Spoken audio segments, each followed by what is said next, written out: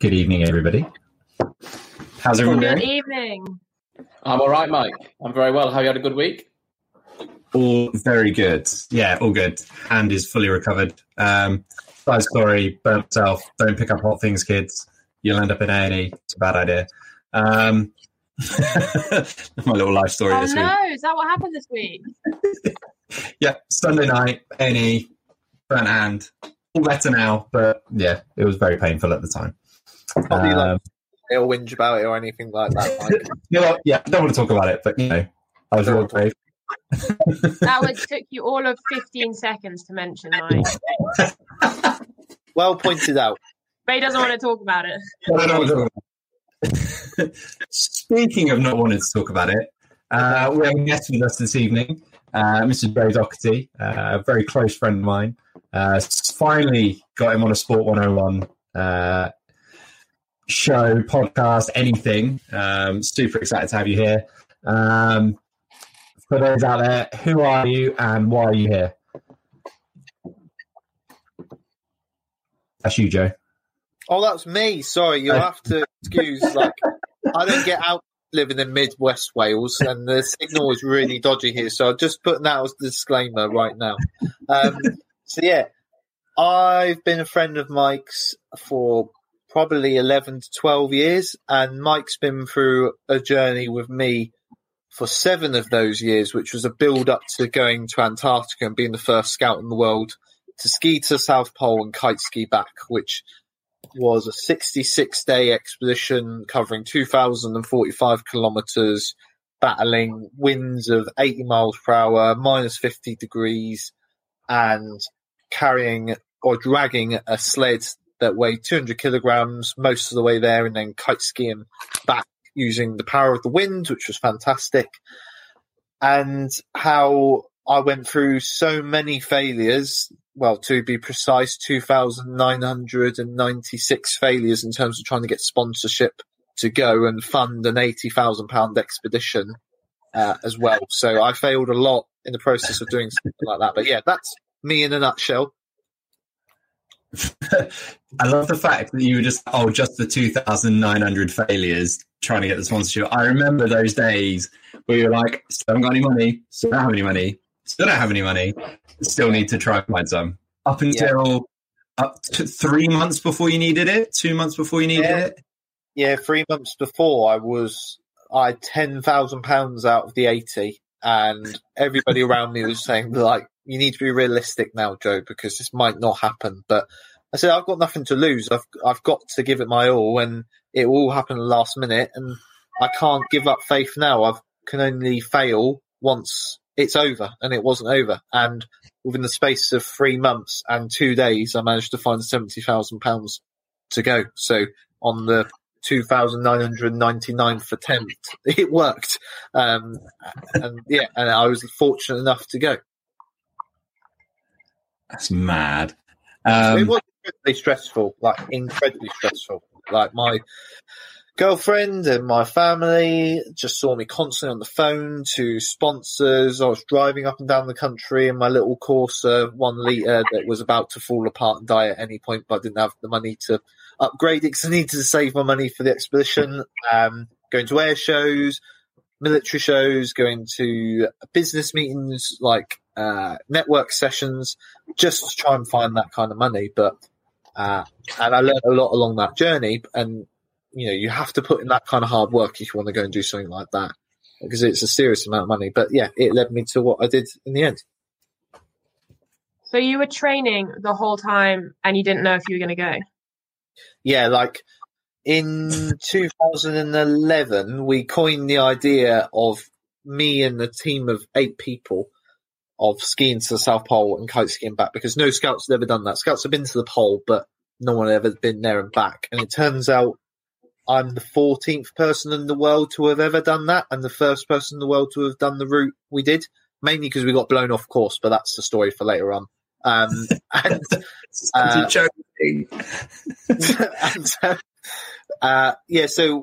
at 7 years prior to going, I couldn't even ski. I'd never skied in my life, so I didn't know. I've been in cold temperatures before, like maybe minus 20 in Scotland, up in the Cairngorms, but I'd never skied. I certainly couldn't fly a kite, let alone kite ski.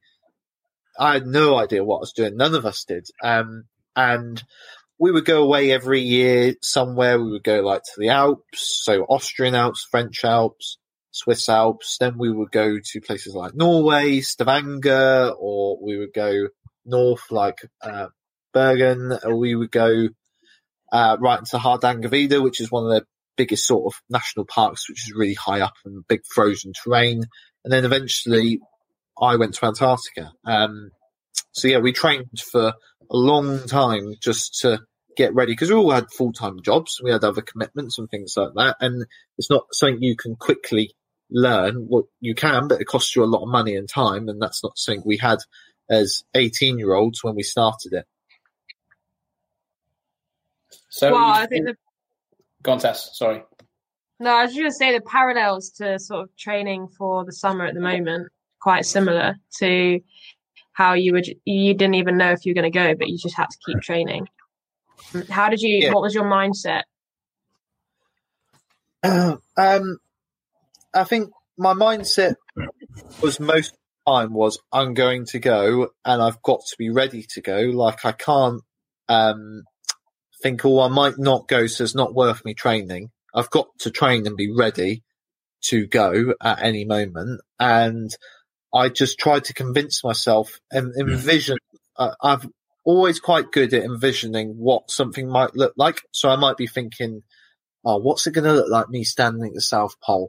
What's it going to look like me getting on the plane from Heathrow going to South America to get to Antarctica? What's it going to look like when I get the money? Like I envision it. So, because I'm a firm believer, if you think something enough, if you believe it enough, you will subconsciously make it happen. That might mean that your brain start thinking about things that might otherwise be occupied with what's on telly tonight or what's on Netflix later. You know, it's just in the subconscious, you think about it. So it becomes an unconscious thought that drives you from within. And that's what like carried me on. Yeah, don't get me wrong. I doubted myself a lot. I was worried a lot. I was questioning myself a lot.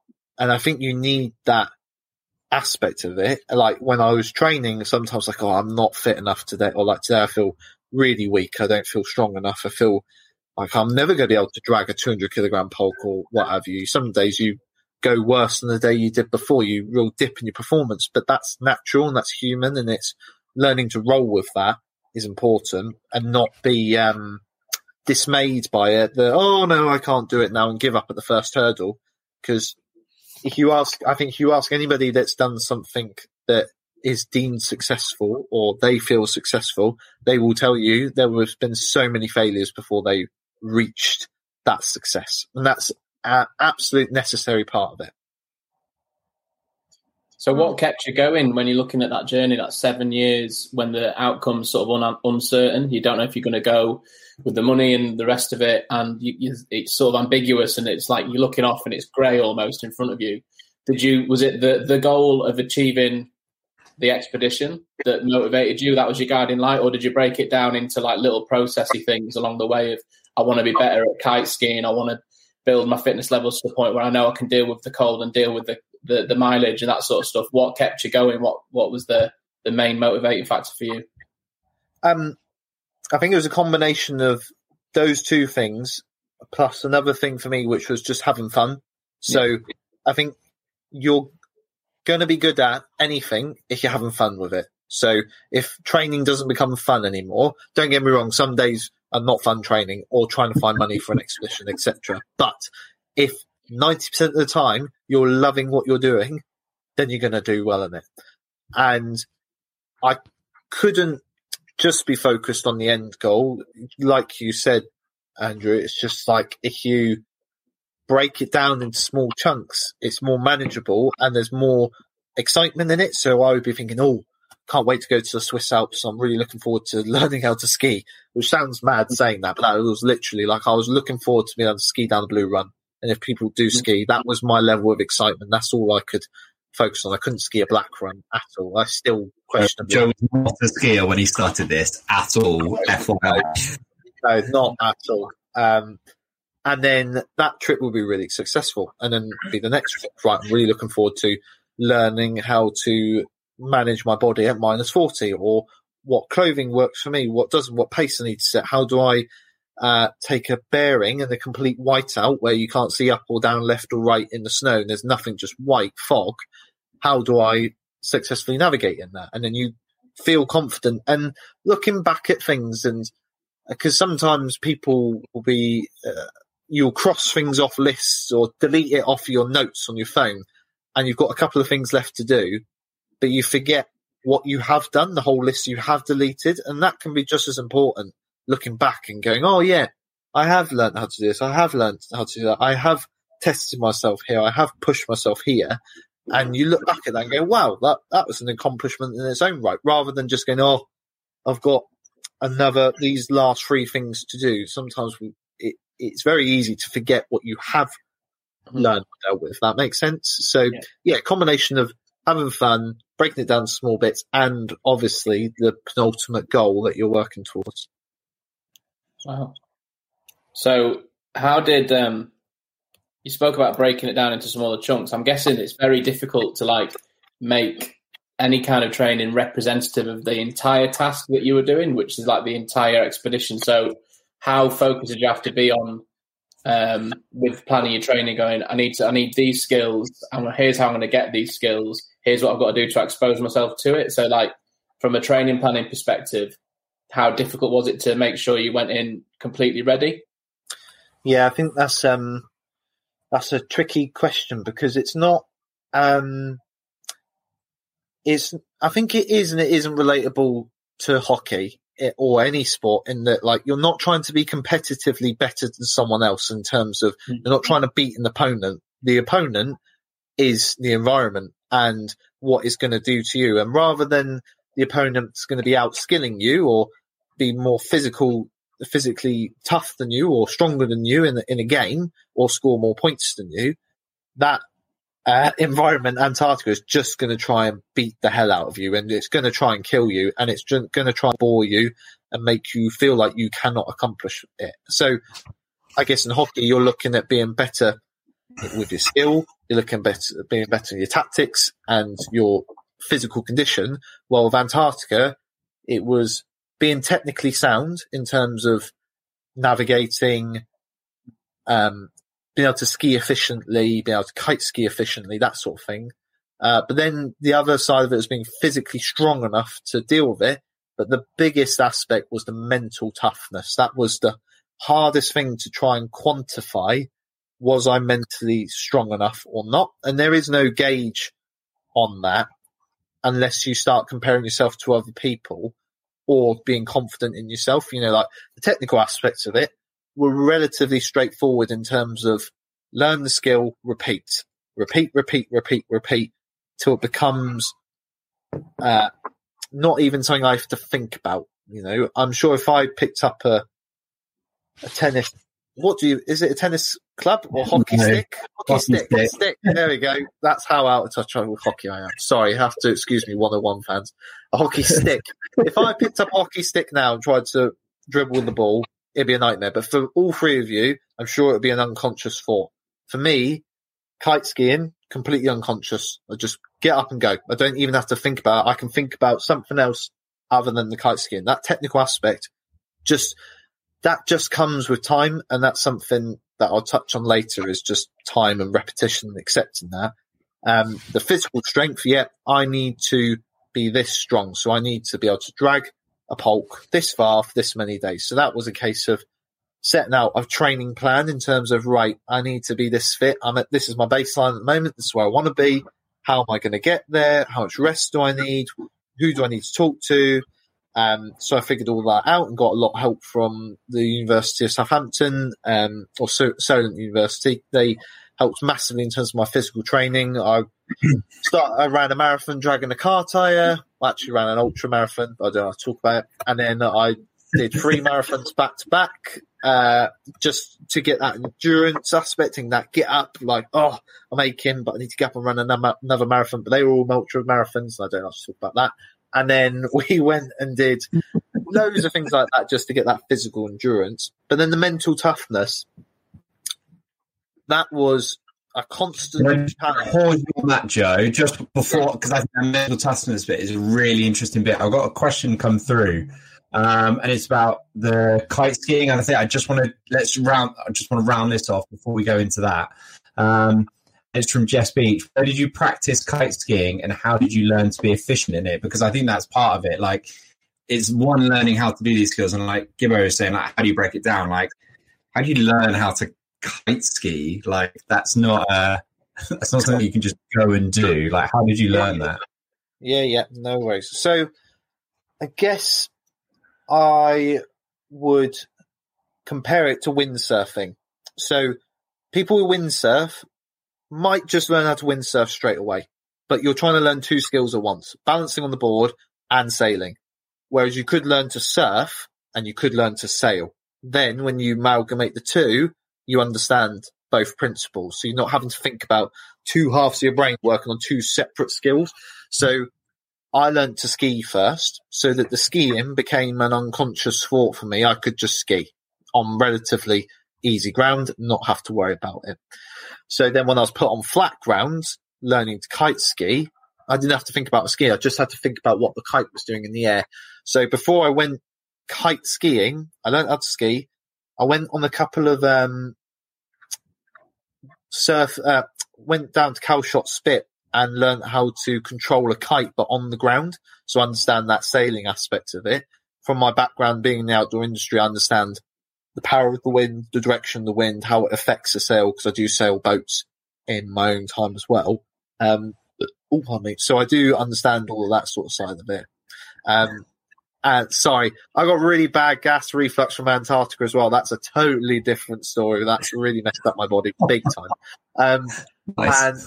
Nice. And what I did then was, once I was comfortable with those two aspects, we went to Norway for a month and we just kite skied. We got an instructor to show us how to do it. He showed us for 5 days how to do it. So we learned very much a crash course. And from then I repeated it for another 2 weeks solid, just kite skied every single day, uphill, downhill, traversing the whole lot, big kites, small kites, fat skis, thin skis, all the different variables, then dragging a polk behind me, building and building and building up over that month period till I was pretty confident that I was efficient at it. And being efficient in kite skiing, it means when you ski, you typically get very sore thighs, or sore calves because your muscles are working. You can't afford to do that for 10 hours of the day kite skiing when you're dragging a 200 kilogram polk. You need to be resting on your skeletal system rather than your muscular system. So it's learning how to be efficient in that. It's learning how to be efficient in not letting the kite lose power, keeping it at a constant speed. You're trying not to use your arms too much with the kite. You obviously are having to hold on, but it's those sort of things that are making you efficient, and also your navigation as well. So you're not kite skiing 20 kilometers in the wrong direction that you ultimately going to have to make back. It's all those little things that you become really efficient at that make you faster and stronger in the long run. So yeah, that's how I learned to kite ski essentially. Nice. Sorry, Gibbo. Yeah, you were talking about mindset, mental toughness. And I think this is going to be really interesting, this bit. And I think Tess, being a senior international athlete, and then Joe having gone through this, I think this is a really nice conversation that's about to happen. So yeah, I'm very excited about this. I guess similar to hockey, like that opponent aspect of it, you might be playing at club level and there might be someone within the club scene, a player within your club or another club that you think, wow, they are really good and I'm nervous about taking them on, or it's going to be a real challenge. But if you do it a couple of times, you become familiar with it and you understand what the feeling is and how you feel, as in, do I feel nervous, or how do I not feel nervous now because I've faced them a couple of times? You get comfortable with that. Now that's great. But if you stay there and don't push yourself further, that will never feel completely comfortable. And you'll look at the next opponent, which might be at league level. I don't know how it runs in hockey, or Division 3 or Division 2 or Division 1. It might be right. The top team in Division 3, that's who I want to take on next, or want to be able to take on. Right. I understand that. I feel that now. Right, now let's take on Division 2. And that's what it was like for me. It was, right, let's do a week in Scotland where our scout leaders of the guys who have been to Everest, like Dave, who has he been on the podcast here? Yeah, Dave King did a podcast last year. So, yeah. Wow. So Dave King gave me an absolute beasting for a week in Scotland, me and my team. They were giving us tablets to make us sick. They were getting us jumping off bridges into water. It was almost like SAS Who Dares Wins whilst hiking through the Cairngorms in the Scottish winter, just to make us tough and make us realise what it could be like. But then we didn't just settle for that. We went, right, done that. Now let's test ourselves in the Alps. Right, let's go for a long expedition in the Alps. You come back after that. Whew, that was tough. And then you think, oh, Scotland that was easy. There was nothing to worry about compared to what we've just been through. Right, now let's run 3 marathons back to back. The Alps, that was easy compared to running 3 marathons back to back. Okay, let's go for a month in Norway and constantly train. Oh, I don't know if I can do that. I'm going to be like 31 days of constant skiing. I'm going to be destroyed. I can't do that. And you're tired and you feel, and all the rest of it. And then you're like, oh, that was a doddle. Oh, I've got Antarctica next. And then you go, well, if I've done all that, then I will be able to cope with that. And that, but you can never be prepared enough for it, because obviously whatever you're reaching towards, I can only be prepared for Antarctica by doing it. So next time, say if I went to Antarctica again, I know full well what I'm getting myself in for, but there's going to be that point where you cannot prepare yourself enough until you do it. But you can prepare yourself like to maybe 90%, but that last 10% is going to be on the day or on the expedition. And, there were so many days. How does that, sorry to interrupt, like Tess, then how does that then relate? What you're hearing this as an athlete who's preparing for the Olympic Games and everything else, like what's going through your head right now when you're listening to Joe saying those things? Oh, it's just resonating with kind of like the last 2 years of experiencing international hockey, where you don't think you'll ever be able to play, and then you have your debut, and then you come back and you're like, oh, I can hold my own here. But then you don't want to just feel like you play. You want to push on and make a difference on the pitch, or you want to keep advancing. And so it's that when you feel comfortable, it's not a good thing. So you have to keep going on. So that's what I'm hearing. What you said about you just taking like sickness pills to like get you out of your headspace and into a completely new place. That's kind of what we try to do at hockey when we have like grit days or something, and they'll give cards to people, they'll make people run, you'll be out of your mind at the coaches, but you kind of got to realize that they're doing it for a reason rather than getting angry at them. So you have to like level up almost and just say, I've got to deal with it and get through it. That's really interesting. I wonder, my biggest question is sort of, did you feel like you could always do it? Or did you constantly self-doubt? No, I believed that I could do it, but I had doubts, as in, and when I was out there, I had serious doubts. They were compounded by actual facts. Like when I'm sat at home, just going to bed, and I'm not sleeping for an hour close to the expedition, I'm like, I can do this. Oh, well, what if this happens? Well, I'll figure it out when I get out there. Well, I can do it. But when I got out there, I had some serious injuries and some serious setbacks. The weather held us down for days where we couldn't move and jeopardized our expedition. One day, I cried my heart out because I thought I wasn't going to be able to complete because of an injury that was so severe that if it didn't get better, I was going to get pulled out of Antarctica. And I've not wept like that for a while. Like, the pain was so bad. I can't express. I've never been in pain like that before in my life. And I was like, why is it happening now? But I just had to have that attitude of I can do this and I will do it. And that was instilled within me from the very start and from all the hard times I had been through. So yes, I did feel like I could do it, but there were doubts the whole time. but the doubts did not outweigh the thoughts of I could do it.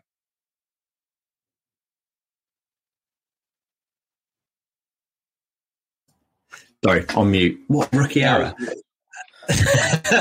Just to kind of add another layer to this, like, Joe, you didn't start out as doing this on your own. Like, it wasn't like, I'm going to do it on my own, and then it was just you all the way through. Like, the original expedition looked very different, didn't it? Yeah, it looked very different. Like, there was 8 of us to start with, and we knew not all of 8 of us could go because it was going to cost £80,000 for one person to go, let alone 8 of us. That's almost like a £500,000 expedition. We just knew that was, yes, some people say, well, surely that's possible. I'm like, it is possible, but you're slimming down your chances quite a lot. And over the time, people dropped out because they went, oh, actually, I can't commit to this because my career is going in this direction and that's more important to me. That's absolutely fine. That's very important to a lot of people. Or some people went, you know what, 66 days in a tent with you? It's not my bag of tea. Like, we're mates, but I don't think I can hack that. Or it's just, I'm just not enjoying this as much as I thought I might enjoy it. One of my friends I managed to injure. Well, it wasn't my fault. It was more like, let's ski down here, and I skied down it and I was fine and he wasn't. So he broke his ankle quite badly. So he couldn't go, which was a real gut He would have done it. He definitely would have done it. Yeah, Matt, my friend Matt, is probably more stubborn than me, so I think he would have definitely done it. He's like a Vulcan. He's got no emotion whatsoever. So he's just like ski. But, you know, and that happens in hockey. I'm sure people get injuries and you're like, oh no, like that is not fair. And it's not, you just can't explain it. People over time, it just went down to me essentially. And it was like, oh, right. How's this going to work? And it did. And I still had quite a few of the team members who supported me trying to get the money, who still believed in the mission of like, getting the first scout in the world to go there and come and kite ski back. That's what they wanted to happen. And they still supported me. And Matt did all my social media whilst I was out in Antarctica as well. You know, I'd email him every day and it would take me half an hour to send an email. And he would put a really pixelated photo of me in the snow or me doing something out in Antarctica and post that for me. Like, I was very fortunate to have those friends around me during that time. But yeah, it was very different at the start to what actually happened as well. And I didn't go by myself in the end. I went with a guide to the pole and back because I couldn't go by myself. And I was quite thankful for not going by myself because I don't think I'd be here right now if I did. I think I would be gone a completely doolally. So yeah, it was very different from the start. So the question I had when before I put mute myself and started talking on mute, which I do daily, is something I'm still not getting better at.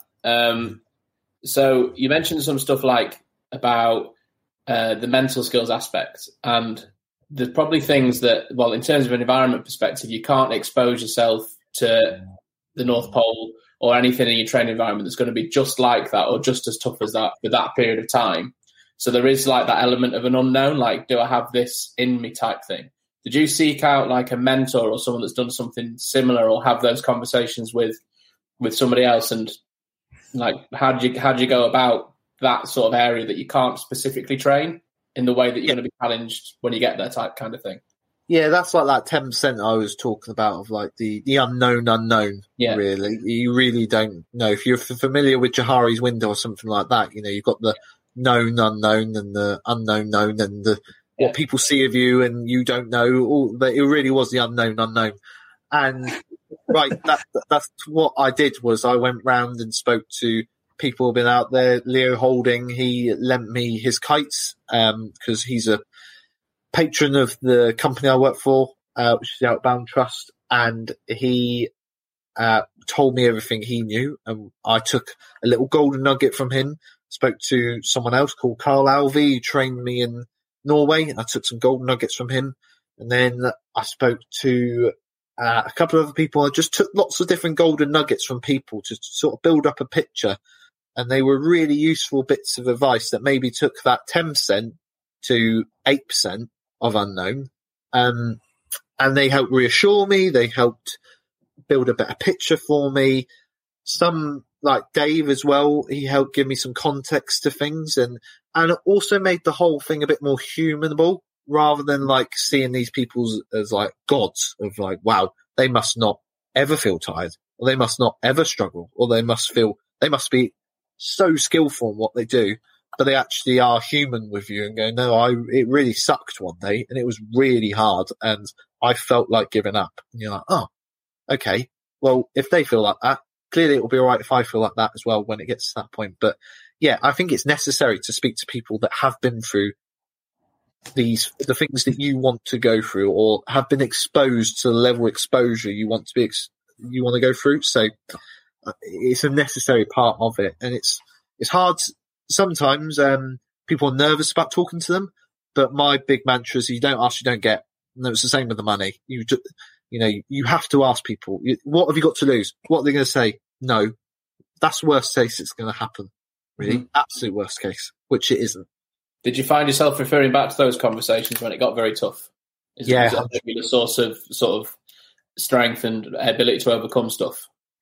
Yeah, it was. I'm just laughing because Carl said to me, wait till you get to Sestrugi National Park, you'll have a hell of a time there. And basically, it's the last 200 nautical miles to the pole, and it's like someone's turned on the fan machine whilst putting huge chunks of ice everywhere that are shaped like daggers. And you're just like, it was not fun in the slightest bit. So I was very much cursing at what he'd said because it was so true. But yeah, there were times where you say when I was really struggling I had really bad ingrown toenails, basically, which I never had before in my life, and decided to appear when I was skiing. And I was every day cutting them out, piercing them with a hot knife to get all the pus out and everything. It was disgusting. Nice. And in absolute agony. And then at the same time, I ruptured my Achilles and my right heel. It wasn't we don't know if it was a full tear or not, but when I got back and had a scan, they're like, yeah, you kind of went halfway through your Achilles. So we don't know how you carried on, but it's reattached itself in a very funny way now. I was like, okay, we'll just leave it alone. It's fine now. And that was the injury that made me just cry my eyes out because I didn't think it was getting any better. But, loads of people told me about experiences where, yeah, I had to pull my toenails out, or I had a cracked wisdom tooth got infected, I had to pull my tooth out, or like I got frostbite in the fingers and I had to manage them, but I was okay. And some people would like an infection in their stomach or loads of things like that. And you're just like, I really hope that doesn't happen to me. But something happened to me, but I still took from them that they still carried on. They still dealt with it, unless it was something a lot more extreme. I'm not saying, if you're going to cardiac arrest, you just keep going. That's probably not the best advice, but yeah. I listened to that advice and it did help me at that time. It did make me think, oh, okay, actually, yeah, I can do this because they've been through it and they're okay, and so can I. Got a question here from Lee Marshall saying, what was the first big unknown you came across in Antarctica and how did you deal with it? The first big unknown. When you go for a poo and you wipe your bum, don't let go of the toilet roll. Because it goes all over the tents and it just sticks like someone's chucked toilet roll all over your guy ropes with a little bit of poo on them. It's not good. No one told me about that. No one told me about that. Because obviously you put your tents into the wind. So I was like, right, well, I'll go behind the tents. I'll get some shelter from the wind. But the tents create a little back eddy, so it just goes up in the air and then just attaches to the front of the tent. So I was like, oh, I just wiped my bum and that was in the hole and now it's not. What's going on here? Yeah. Anyway, what were the other big that first hit me? So there's nowhere else. It sounds like a cliche, but there is nowhere else like it on the planet. It is so vast and so white. The only way I can get you to think about it is just imagine you were stood somewhere and there's just white on the floor, white in the sky, no trees, no cars, no buildings, no mountains, no nothing. It was just flat. And you ski 20 kilometers, and at the end of that day, you stop. and it's still the same as when you left 20 kilometers behind. You can't see what progress you've made. You can't say, oh, I've walked up that mountain. I'm at the top now. And I've come all the way to the bottom. That's where I was. I was at the top there. There's none of that. It's just, well, I could have skied in circles for 10 hours and not known any different. All I've got to prove it is a couple of tracks that go on for half a kilometre before I can't see it anymore. That was the biggest unknown for me straight away. And that really messed with my head for a bit of just feeling like you were not getting closer to this thing called the pole, which was just a barber pole just pushed in the snow. It could have been anywhere in Antarctica. They could have put it literally anywhere for me. But that was a real headbanger. Really, really hard. I'm just going to put this picture up, which I'm not even sure does it justice, but that's what you saw for 65 days. Like, that is it. Yeah, it's mad. All you've got is like a map that fits, like an A4 map that you're drawing little circles on, that you're getting closer to the pole. But you're like, it doesn't feel like it. You're just skiing into the abyss. You feel so small, so vulnerable to it, because there's nowhere to hide, nowhere to tap out. It's very, very bizarre, and there is nowhere else like it on the world other than maybe the North Pole. But certainly on, like, in other cold environments like Norway or Russia, you will bump into the sea or a tree or a polar bear or something else or another person. Out there isn't any of that. It goes on for thousands of miles. It's mad. What does the pole look like? It looks like what you expect it to look like. There's a story about this, isn't there, Joe? Yeah, there is an unfortunate story about this. So the pole, have you got the photo? You've probably got a photo of me next to you. You carry on talking, I'll find it. So the pole is like the traditional barber pole, red and white. It's got a blue little disc on it and the silver dome globe on it. But that's not the actual pole. So that's a ceremonial pole. The geographical pole is like 50 meters behind it because that moves every year. Now, there's the pole, red and white, as I said. But I had a bit of an accident. So when we got on the 45 days after the start, we got to the pole and I was skiing towards it and I had my GoPro and I was on a selfie stick, and I was taking loads of videos, and then I put it on my chest mount. But it kept falling down because I hadn't done the screw up properly. But at the same time, I was skiing towards the pole. And the last minute, I didn't notice it. I just went smack into the pole. The ball fell off, and I put a massive crack down the middle of the pole. So you can see that crack down the middle of it, and you can see the ball was slightly on the lean. That's where I had to whack it back onto its pin and try and screw it down. So Christian, who was the guide, was like, how did you hit the only thing in Antarctica? And I was like, I don't know, man, I'm really sorry. But yes, that was my accident I had at the pole. And you can see all the flags of the Antarctic Treaty around it as well. And there's like a base behind it just in the distance. So yeah, that's the South Pole right there. And it was an incredible feeling getting there, but it was also like, well, this is just a bit of snow anywhere. Do you know what I mean? It was very surreal. It was very odd.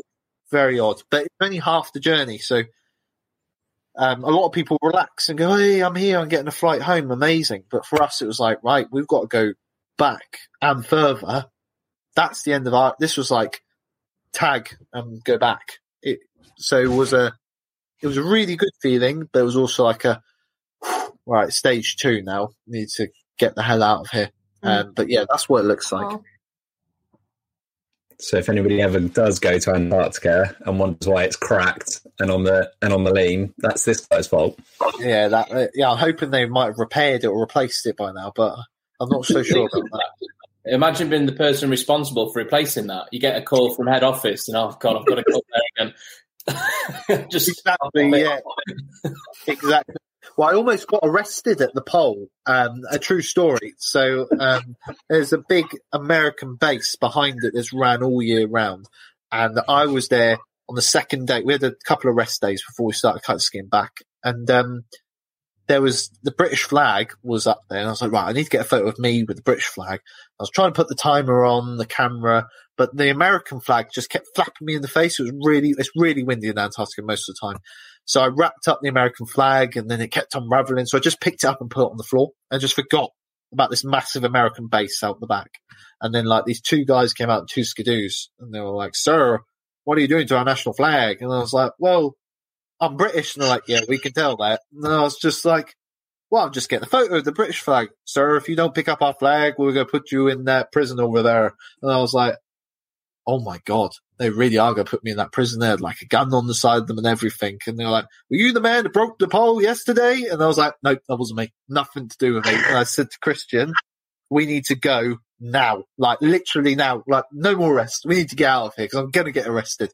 So we just went because he was like, "Oh, really? You really good?" Like, so yeah, I wasn't in the good books at the poll, so I don't really want to go back just in case that same security guard's there.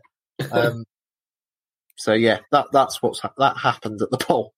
That's brilliant. So what's the next expedition? Are you planning anything post-COVID? I haven't really found anything that's really tickled the box. That was one of the difficult things when I came back, was I really suffered with depression big time, and wasn't something I was thinking about. I was very blasé, typical bloke of like, "Oh, I won't suffer with mental health, I'll be fine." Like, I appreciate people who did suffer, but I thought I was invincible. No, I thought, nah, it won't affect me. I came back and I instantly felt not proud. I felt like, what a waste of time. Why did I even do that? I don't want to talk to anybody about it. I was in a really bad place. Like, saw me through that, had conversations with me about that. It really sucked. And I kept comparing everything to Antarctica. What's the point of me even trying to do this award in my profession of being in the outdoor industry? It's not going to be as good as that. What's the point in doing another expedition? It's not going to be as good as that. Well, I'm never going to reach that golden place again. And I spoke to a lot of psychiatrists, like a lot of, I went to counselling a lot, like at least 20 sessions probably, trying to understand why I felt that. And that was really hard, especially in terms of like being an athlete when, right, I'll train, this will be the result. Whereas when you can't understand why you feel so terrible within yourself or so upset, it's so frustrating that there's not a quick answer. Just like an injury, there's no quick route to sorting it. So it was making me worse until I learned to accept that actually this was part of who I was now, and that's okay. I wasn't going to be the old Joe. The old Joe is gone. This is the new Joe, and I've got to live with that. And, you know, my body was destroyed after Antarctica, just so tired. So why would I, and it's all full of muscle, so my brain's a muscle. Why did I not expect my brain to be absolutely shattered afterwards? And that's something I didn't appreciate. But I did get a lot better to the point where I am now, where I do feel proud of the expedition and I feel great about it. But I know now that after every high, there is usually a massive come down, and that's totally normal. Does not for everybody, but it is normal. It makes me way more appreciative of that now. And that was something at first I was like, oh, I think I need to do another expedition. But I was like, no, I need to figure out my own head first and be comfortable before I think about another expedition or something big. I don't want to just cover the whole with another expedition, if that makes sense. Of like, oh, I won't go delve into my own thoughts and feelings. I'll go do something else. I wanted to figure that out before doing that. And also COVID's happened. People are going to be a lot tighter with their funding, which is totally understandable. I kind of got in at the right time in terms of sponsorship. Yeah. So I'm not thinking of anything in the immediate future yet.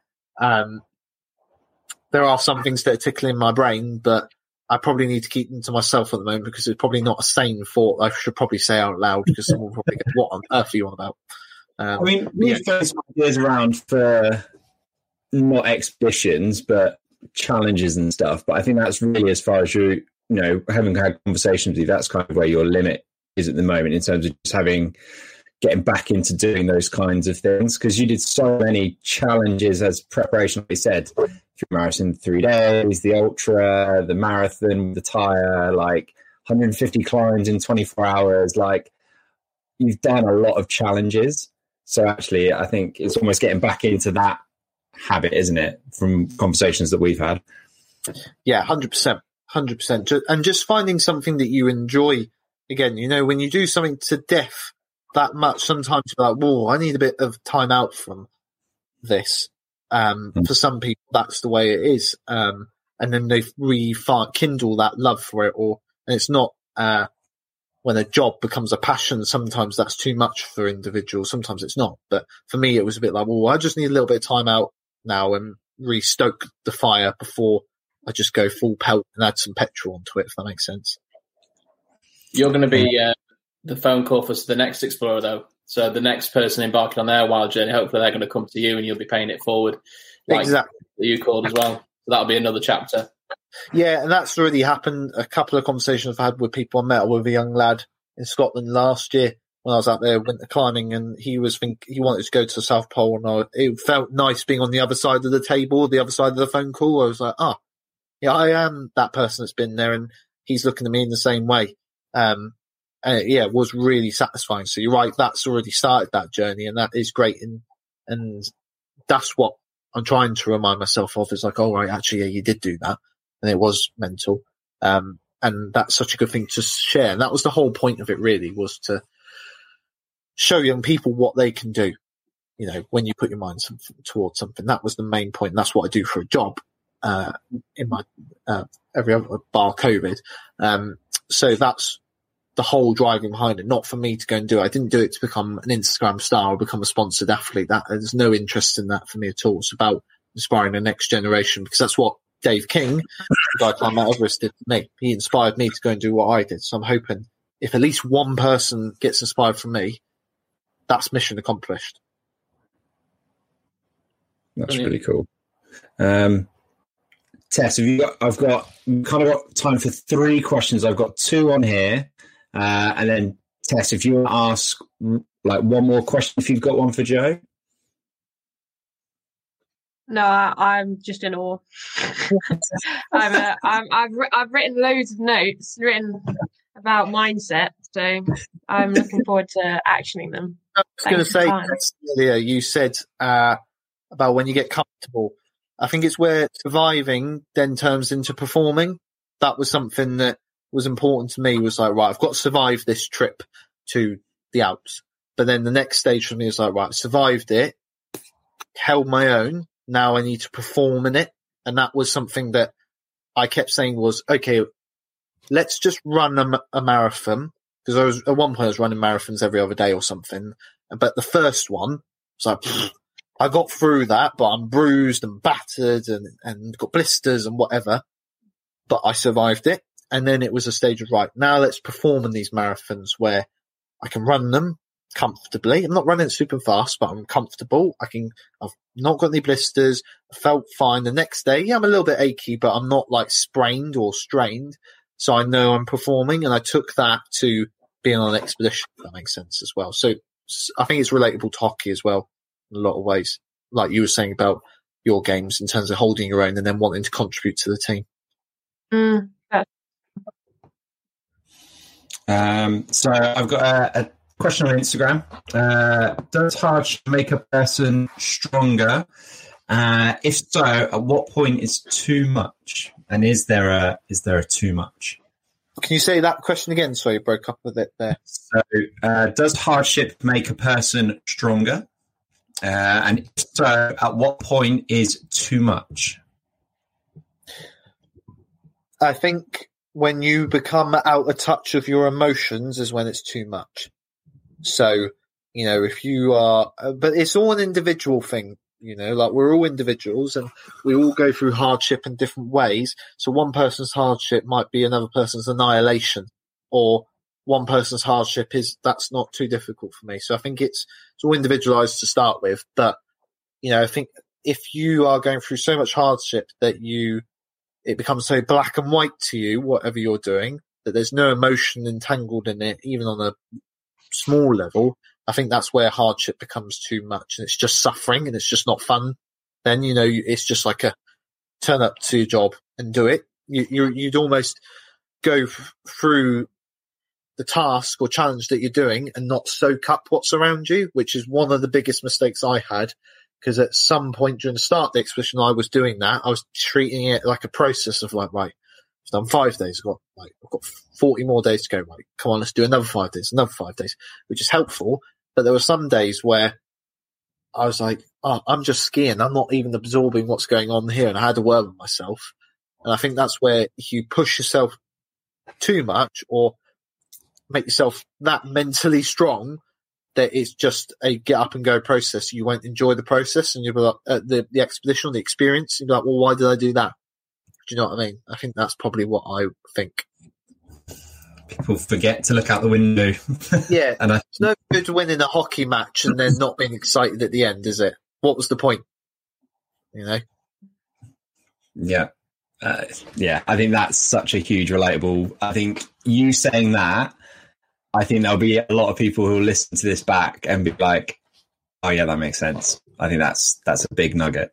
And final one, Benno, could you let your mind wander whilst you were on a long stretch, and did that help? Yeah, so if I wasn't navigating, I could. So I could, and don't forget, right, I could call my girlfriend every 5 days for 5 minutes. And I could send an email, 2 emails a day. That was it. So I had very little contact with the outside world. The only stimulation I had was my iPod and some bagpipe music my dad had annoyingly put on there, which when the shuffle mode freezes, you can't change. Very frustrating. And no 4G or anything like that. You have to let your mind wander. So I would ski maybe 2 hours at the front, 2 hours at the back, 2 hours at the front, 2 hours at the back, 2 hours at the front. You had to be focusing, otherwise you could mess up where you're going and stuff like that. And I was thinking about what Theresa May was doing, how Brexit was going, just thinking, I wonder whether they sorted that out. Yeah, it was then. I was thinking about everything from like running as Prime Minister to what I would do with my pension when I get old, and just thinking about fish fingers and things that I really wanted to enjoy, loads of stuff. Yeah, I did let my mind wander when I was skiing. You had to, and because otherwise you go absolutely mental if you kept just looking at the snow. At some points I was making animals out of the snow. I was doing anything to occupy myself, and it massively helped. But there's some days where no matter what you're thinking about, it's just a really tough day and it just sucks, and you just got to accept that some days, it's just not a good day today, and I've just got to get through it. Big time. Guys, that's nearly an hour, has absolutely rocketed by. I think we're going to finish there, but Joe, definitely want to get you back. I think that having known the stories and knows that, like, we've literally touched the tip of the iceberg on this, and there's just so much more. And yeah, I think it'd be really cool to have a follow up maybe, and I think there's some really cool stuff to go into. But yeah, I just want to say thank you for coming on. About time. It's taken long enough to get on. So glad we finally did it. No, great meeting you too as well. So I won't say thank you to Mike because he's my friend, so I never say thank you to him. Thank you for you too. It was really good, and your questions were really good. It's nice to get some questions that get me thinking rather than did you see a polar bear, which absolutely infuriates me when I get asked that. Because they don't even live there. Exactly. So yeah, it was great having your questions. They got me thinking as well, which is nice, thinking about it from a different perspective. Thank you. It's been wonderful meeting you. No, you too. Cool. Well, as always, this is going to be up on YouTube. It'll be accessible on the Facebook page, and it will go on the various iTunes, Spotify podcasts and stuff afterwards as well. So thank you all. Tex, Gibbo, as always, you're legends. Thank you very much. Joe, thank you very much. And cannot wait to see you all very soon. Bye.